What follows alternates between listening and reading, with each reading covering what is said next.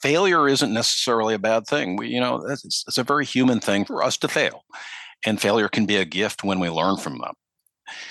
And in South Carolina, we learned a few lessons. We learned that, it's probably best not to have utilities run amok and charge their ratepayers for projects with unproven design and lie about it in the process. And it helps to have regulators who are paying attention. Now, the big question is, when you learn a lesson, do you fall back? Do you unlearn that lesson? And that's kind of where we're at now, I think.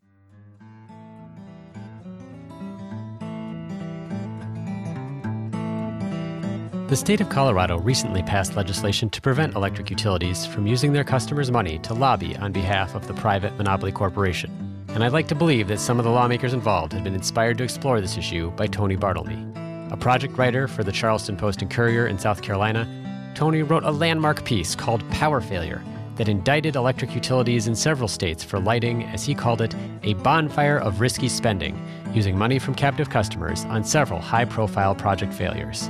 I had the pleasure of speaking with Tony in May 2023 to learn about what motivated him to pursue this deeply researched piece and whether it still has relevance today. I'm John Farrell, Director of the Energy Democracy Initiative at the Institute for Local Self-Reliance, and this is Local Energy Rules, a podcast about monopoly power, energy democracy, and how communities can take charge to transform the energy system. So, Tony, welcome to Local Energy Rules. Yeah, John, it's great to be with you today. Thank you for your appreciation of puns, too. You're welcome. We had a good run too with podcast titles being puns, because one of my early employees that helped me develop the podcast was also a big fan. It's less popular lately as we've gotten a communications director who seems to think that not everything has to be a pun, but we've had a good run of it, at least in the past. I would love to just start off by asking you sort of a couple background questions really about how you ended up writing this piece. I think maybe specifically what sparked your interest in this topic back in 2017, but maybe also stepping back and asking you kind of what in your life, your training, your background led you to a path of reporting on utility issues in general. Yeah, sure thing, John. So I'm a project reporter here in Charleston, South Carolina, but you can probably tell from my voice that I'm not from the South. I'm actually from Minneapolis originally. And I went to college in Chicago, and I had an economics class there really early in the morning, which unfortunately resulted in a kind of a poor grade. However, there was an issue that I carried with me for many years, and that was this idea of economic externalities. And in layman's terms, it's essentially what a company produces that's extra to that production. And that extra is usually a cost passed on to other people at their expense. Air pollution is a classic example of an economic externality. And embedded in those economic externalities are usually the seeds of some injustice. And so if you kind of look at the world through that lens, you start identifying both social and economic injustices that make fantastic stories. So that's what I look for. Yeah. And so what was catching your eye then as you were working the piece that you did was extraordinary. It was definitely a kind of long form reporting, a lot of detail about utilities in multiple different states. What put you or your editor onto this issue as one that you needed to cover back in 2017? Yeah, the origin of that story really was one of South Carolina's biggest scandals. And you have to go back a little bit. There was a consortium of utilities that launched a project to build a nuclear reactor in the central part of our state. And they had high hopes for that. And but even before they built that, they began to change, through their lobbying apparatus, began to change kind of the rule book about how plants are financed, these nuclear plants are financed. And long story short, that nuclear project was so poorly designed and built and engineered and built that it never was built. We spent $9 billion building a couple of reactors that just went belly up. And it became so obvious, despite the sunny statements from the utility executives, it became such an obvious failure that they cut it midway. And it essentially was this giant failure. And everybody in the state was asking themselves, how did this happen? And so we dug really deep, and that was the origin of power failure. And if I remember correctly, the cost was not negligible. So not just $9 billion being a huge amount of money to spend on a power plant that would never produce electricity, but it was going to have a significant increase in the amount that the average customer would pay on a monthly basis. And it was going to be a significant increase that even began long before it produced power. And it was something that would last for decades. So it was this huge, huge impact on every single ratepayer in the state. You used this really pointed phrase in the article, quote, a bonfire of risky spending. Could you talk a little bit about what were the policies that allowed these private utility companies to spend so much money on what ended up being a spectacular failure? So in 2007, the South Carolina legislature passed something called the Baseload Review Act. And one of the most memorable things about that act is that it begins with the statement, an act to protect South Carolina ratepayers, which is, it turns out, kind of like saying clean coal. But essentially that law was part of a larger trend where utilities essentially could pass the costs of construction to their ratepayers as they designed, engineered, and built these giant projects. What that does is that it essentially passes the risk to the ratepayers. And you know what happens when you have a chance to spend other people's money? That opens a door toward risky spending. And what we found is that this was happening not only in South Carolina, it was happening across the Southeast and Midwest. This sort of rewriting of the rule book essentially launched $40 billion in new power plants and upgrades in a 10-year period. And just to be clear for folks, the typical way that utilities pay for power plants, absent this kind of rule, is that they assume all of the financing risk and construction risk, and they are allowed to come and recoup those costs once the power plant is done and it's operating. And then they go to regulators and they say, okay, we built this $9 billion nuclear plant. It's now operating and producing electricity. We think that the expense of it was prudent. Please let us collect that money from ratepayers. But in this case, that typical process was short-circuited and they were allowed to spend the money ahead of time, which, as it turns out, was a very bad idea.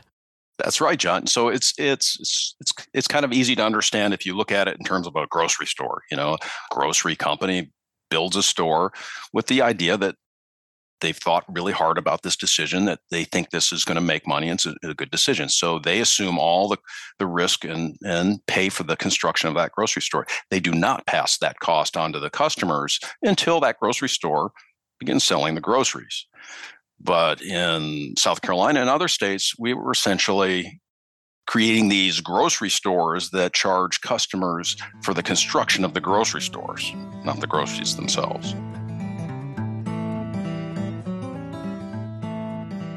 We're going to take a short break. When we come back, we discuss whether utility regulators were asleep at the switch, what lessons Tony has learned from writing Power Failure, and who still needs to read that article. You're listening to a Local Energy Rules podcast with Tony Bartlemy, projects writer for the Charleston Post and Courier in South Carolina. Hey, thanks for listening to Local Energy Rules. If you've made it this far, you're obviously a fan, and we could use your help for just 2 minutes. As you've probably noticed, we don't have any corporate sponsors or ads for any of our podcasts. The reason is that our mission at ILSR is to reinvigorate democracy by decentralizing economic power. Instead, we rely on you, our listeners. Your donations not only underwrite this podcast, but also help us produce all of the research and resources that we make available on our website and all of the technical assistance we provide to grassroots organizations. Every year, ILSR's small staff helps hundreds of communities challenge monopoly power directly and rebuild their local economies. So please take a minute and go to ilsr.org and click on the donate button. And if making a donation isn't something you can do, please consider helping us in other ways. You can help other folks find this podcast by telling them about it, or by giving it a review on iTunes, Stitcher, or wherever you get your podcasts. The more ratings from listeners like you, the more folks can find this podcast and ILSR's other podcasts, Community Broadband Bits, and Building Local Power. Thanks again for listening. Now, back to the program.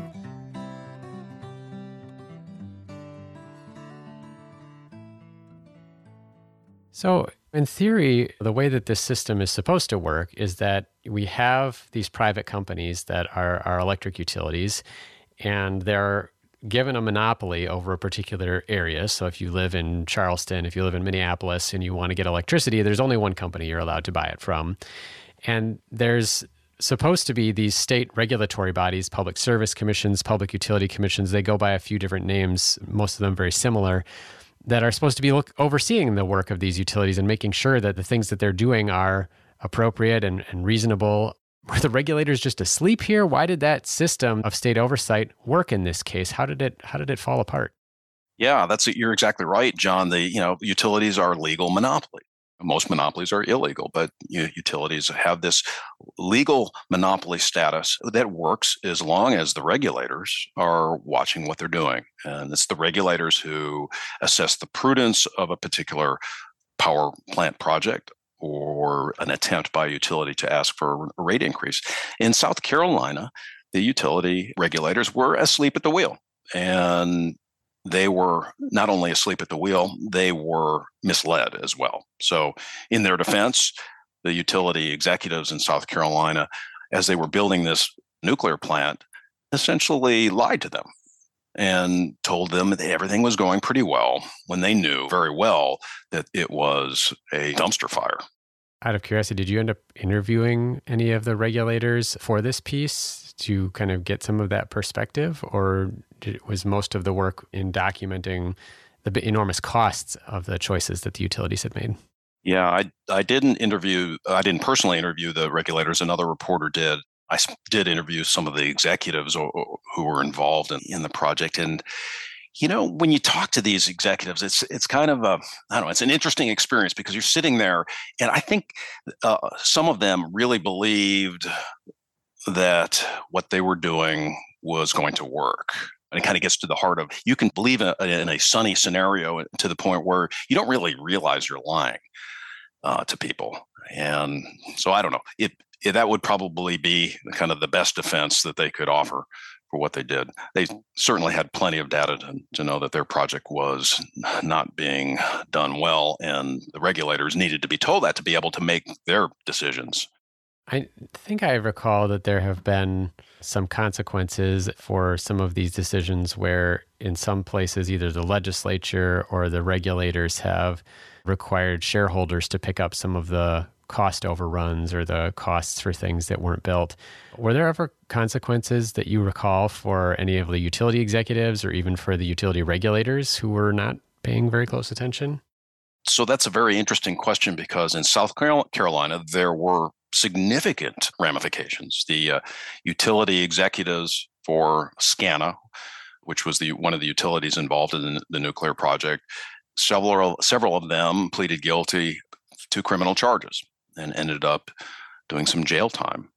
The original act upon which that nuclear project was based, the Base Load Review Act, was repealed in 2018. Another utility executive lost his job. And overall, there was this fury among the electorate to do something. So hopefully, and at the same time, the regulators too were replaced. Several of the regulators were replaced with a more active group. Let's just say that. I know you are a South Carolina-based reporter, so you might not know the answer to this, but I was curious if you saw similar consequences in some of the other places. I know you talked about a plant in Mississippi as part of the piece. You mentioned the Midwest. I think Indiana might have been one of the other states, if I'm not mistaken. Well, I think the most interesting example was next door in Georgia. So as we were building these nuclear reactors, Georgia Power, the Southern Company, a consortium of utilities in Georgia were building an identical twin. And the regulators in Georgia actually were pretty much on the ball and making lots of warnings about what was happening. But the difference in Georgia is that the utilities had such a bigger rate base. They had many more customers that they could spread the costs around, that they just kept on going at it. And their reactor that they've been working on for more than a decade finally started generating some electricity just the other day after $35 billion spent, and it's still not done. So no, there were very few ramifications in Georgia other than the ratepayers are stuck with a mountain of bills for foreseeable future. And in some of the other states too, there was another project in Mississippi that we looked at. It was a coal gasification plant, again, a Southern Company project that also went absolutely nowhere. And again, hundreds of millions of dollars up in smoke. I'm curious if there was any lessons that you learned in doing the reporting on that piece.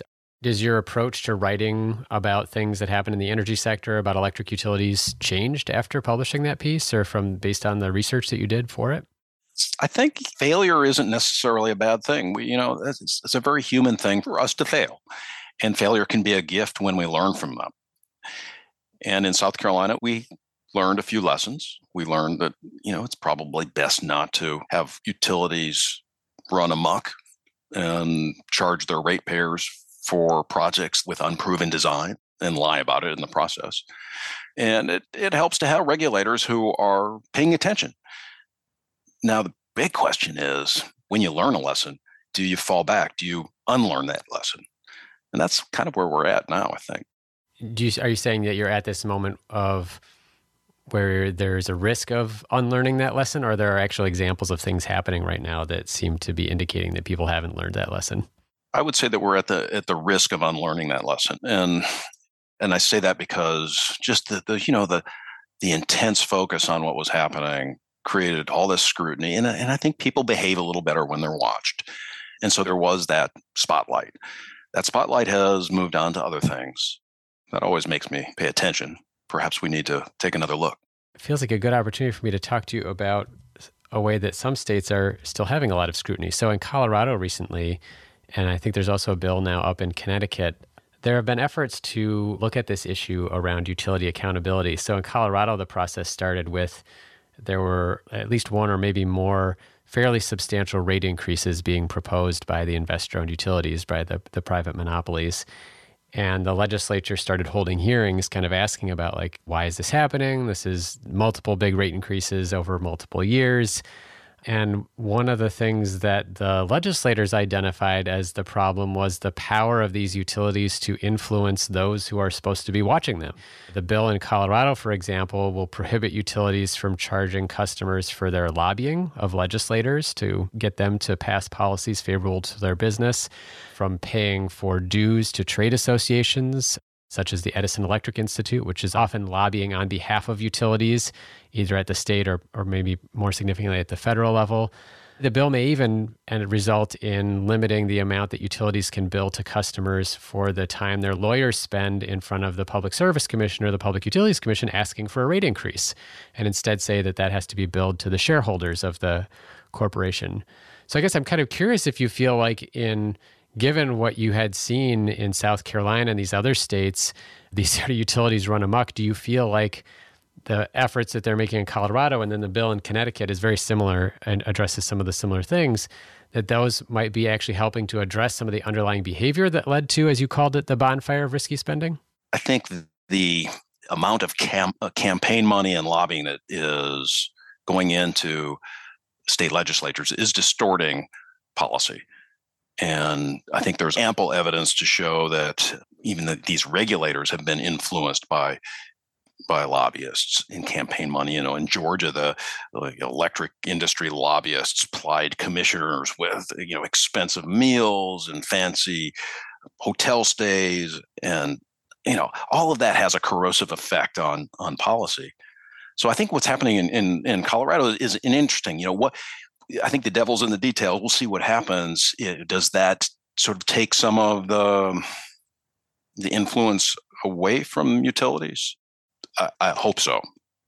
In South Carolina, there was an attempt about 3 years ago, I think, to prohibit members of the legislature from receiving campaign contributions from utilities. And that bill went up in flames very fast.